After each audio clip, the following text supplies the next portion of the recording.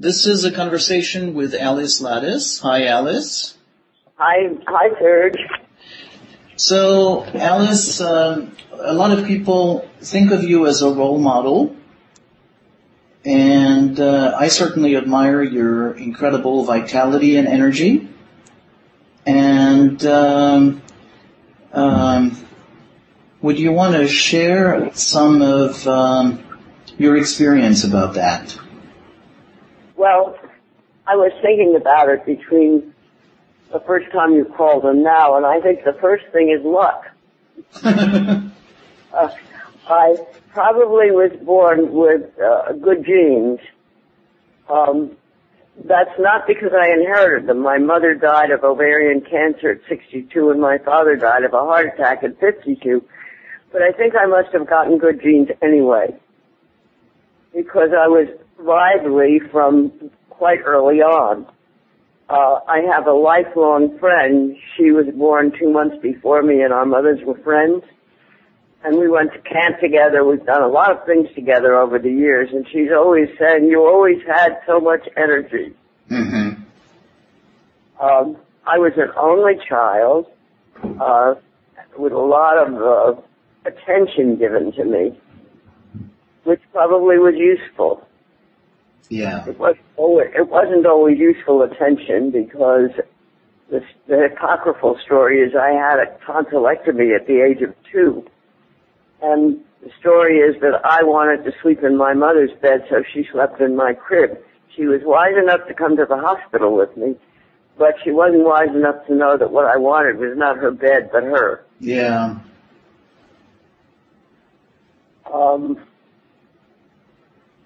The second thing besides luck, I think, is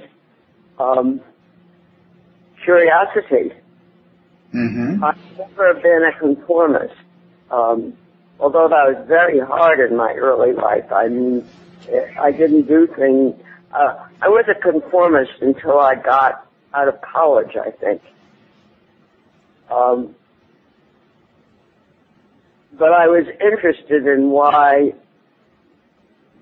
nobody in my family got married, stayed married, and had more than one child. That was partly because of the Depression.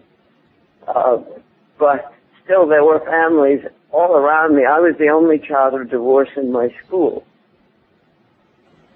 So you had the curiosity to make sense of the world, noticing what you were noticing about families. Well, I think because I was the only child of divorce, and I really didn't like that. I longed to be in a bigger family. With a sibling and with a father and a mother.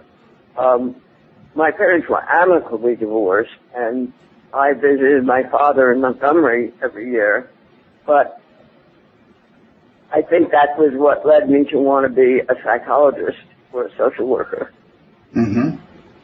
So then I discovered that what people were doing wasn't all that useful, and I got interested in the work of Wilhelm Reich. Yeah. Let me think what else. Well, my almost mother-in-law, I was sent as a student leader to the Roosevelt home, and there I met a man named North, whose parents had homesteaded on an island in Puget Sound. She was an extraordinary woman, and she told me about vitamins and organic food when I was 19. I didn't follow that right away, but it has been a major theme. I'm very disciplined about what I eat and about being healthy. Mm-hmm. Mm-hmm. For example, for breakfast this morning I had a pear, and I'm not drinking coffee. I'm drinking Emergency with my vitamins. So what's it like for you to be disciplined? Is there kind of a struggle about maintaining discipline, or is that something that feels natural? Not anymore, there isn't, because since I'm now 90 and approaching 91, and I have grandchildren, one who's not born yet, one who's 4, and one who's 9, and I want to stay alive. it's very easy for me to do what I need to do, and I do a lot of things for my health. So was there a time where it was a struggle, and how did you deal with it? Well, when I was first out of college on my first job, I didn't eat well at all, and I didn't do a lot of exercise. I didn't know enough then, and there weren't enough places. But I pretty soon gravitated to studying ballet because it was the only kind of exercise that was easy to find and do. I mean, people weren't running. There were no health clubs. So I studied dance. And was that before or after you got interested in Reichian therapy? I think it started before. After the war, I went to Europe. And instead of becoming just a tourist in Paris, I decided I wanted to live the life of a Parisian. So I studied ballet there with a Russian who was a former member of the Mariinsky School in Russia. Mm-hmm. And Margot Fontaine came over to brush up on her swan length while I was there. So I guess it was before my interest in writing. Yeah. I'm wondering whether that interest in movement and in dance is something that helped you make the transition from regular traditional psychology to Reichian. I don't think that had much to do with it. Mm-hmm. I think that my first job in my field after getting a degree in social work was at New York Hospital, their outpatient clinic, Payne Whitney Clinic. Mm-hmm. And I didn't think that what they were doing was very useful. The head of the department was totally against psychoanalysis, so all the interns were sneaking away to get psychoanalysis.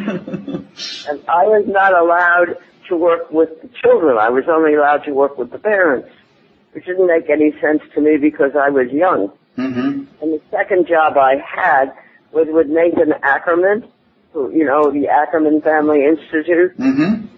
I was as a student, my first assignment from the School of Social Work was with the Jewish Board of Guardians, and Nathan Ackerman was the head psychiatrist there. But I mean, it was a prestigious job to be hired by this pretty famous psychiatrist. But I wasn't happy with what I saw the result of his work were, and that's when I got interested in the work of Reich. And eventually I worked in the Infant Research Center of Reich, and I was very interested in his ideas about sexuality. Mm-hmm. And I think another reason I have some vitality is because I haven't been a total conformist to my culture. I think people who conform, if they're brought up Catholic, they become Catholic, or they're brought up holy rollers, they become holy rollers. I think being brought up in the ethical society taught me to seek the truth and to not always conform to the society that I was in. So I didn't conform, and that may have helped. Yeah, so you have been a seeker and not a conformist. Yep. And I still am. I'm still fascinated with what's happening in the world today. I'm pretty scared about it. I've written a musical about it, which may be produced next year in Santa Fe. I didn't realize that. That's wonderful, yeah. And, Reich wrote a thing called Contact with Space. Yeah. I don't know if you've read it, have you? I haven't. You should. I got a pirated copy from Ola Rockness, who was Reich's trusted therapist. And I didn't really fully understand it then, but the largest contribution I've ever made to a nonprofit organization was for the Center of the CSETI, the Center for the Study of Extraterrestrial Intelligence, mm-hmm. and I wear a little ET on my collar these days to remind me that the universe is a hell of a lot bigger and different than what we think it is. Yeah.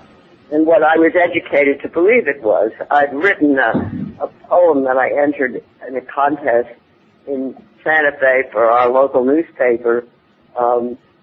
They have that contest every year, and one of them is a poetry contest, and it's called The End of the World, where you're supposed to write a poem about. And what I wrote about was how the ants on the tennis court where I play, some of them are randomly killed. They're just busy getting food, and they don't know anything about tennis courts or tennis clubs. My cats, they know about my house, and they know about the neighborhood we live in because they live outside, but they don't know anything about Santa Fe or New Mexico. And I was brought up, I learned about the galaxy, that we were part of the Milky Way, and I learned about anatomy. But I certainly didn't learn that there might be other planets on which there's life and other galaxies in which there are forms of creatures that are very different from us. And I've seen a UFO, so I know they exist. Yeah. So it's like the ant that only knows its surroundings, but has an inkling that there might be more, and wants to go around. Ants have an inkling, but I have an inkling that there might be. Yeah. But I have more than an inkling. I know there is more, and I'm really very concerned. My poem ends with, "Oh, eyes and ears and nose and toes, please tell us if you can, what happens when this planet finds itself devoid of man?" I think we're headed for extinction because we can't possibly have enough water and air for the burgeoning population. Yes. And it's connected with this 99%.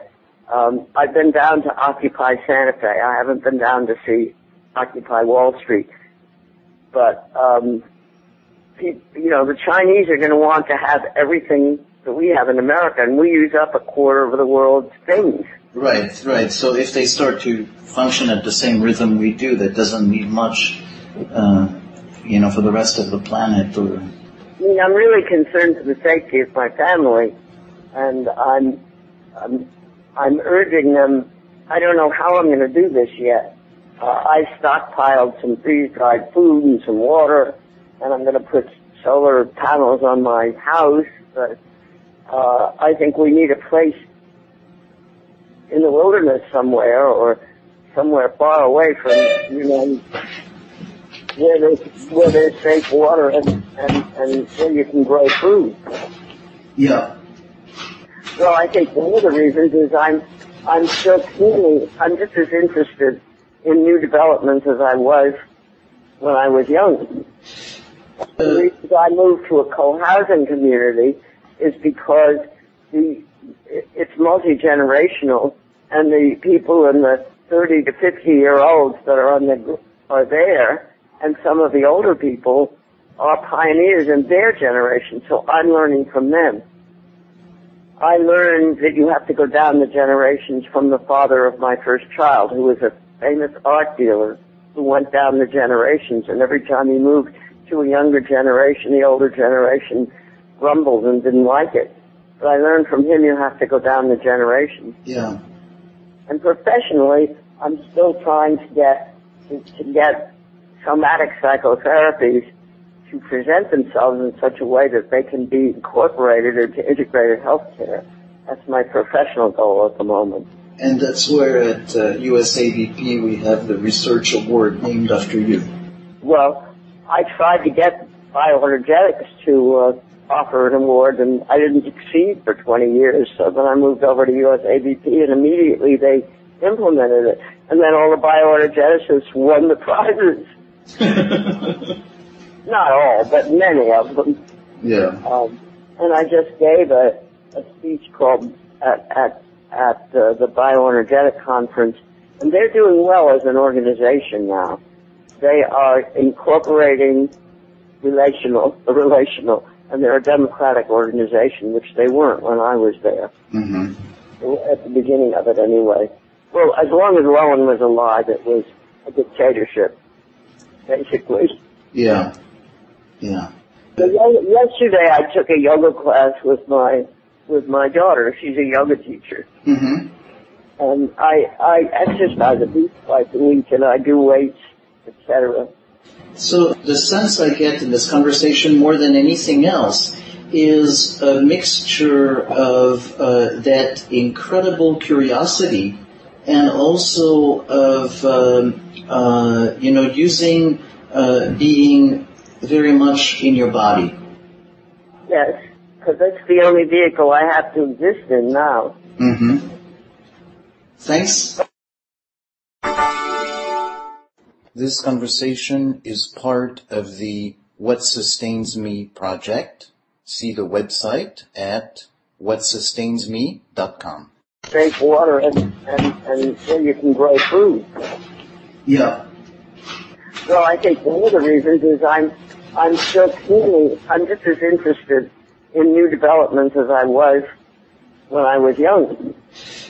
The reason I moved to a co-housing community is because it's multi-generational, and the people in the 30 to 50-year-olds that are there, and some of the older people are pioneers in their generation, so I'm learning from them. I learned that you have to go down the generations from the father of my first child, who was a famous art dealer who went down the generations, and every time he moved to a younger generation, the older generation grumbled and didn't like it. But I learned from him you have to go down the generations. Yeah. And professionally, I'm still trying to get somatic psychotherapies to present themselves in such a way that they can be incorporated into integrated health care. That's my professional goal at the moment. And that's where at USABP we have the research award named after you. Well, I tried to get bioenergetics to offer an award, and I didn't succeed for 20 years. So then I moved over to USABP, and immediately they implemented it. And then all the bioenergeticists won the prizes. Not all, but many of them. Yeah. And I just gave a speech called at the Bioenergetic Conference, and they're doing well as an organization now. They are incorporating relational, and they're a democratic organization, which they weren't when I was there. Mm-hmm. At the beginning of it, anyway. Well, as long as Rowan was alive, it was a dictatorship, basically. Yeah. Yeah. So yesterday, I took a yoga class with my daughter. She's a yoga teacher. Mm-hmm. And I exercise at least twice a week, and I do weights, etc. So the sense I get in this conversation more than anything else is a mixture of that incredible curiosity and also of, using being very much in your body. Yes, because that's the only vehicle I have to exist in now. Mm-hmm. Thanks. This is part of the Active Pause podcast at activepause.com.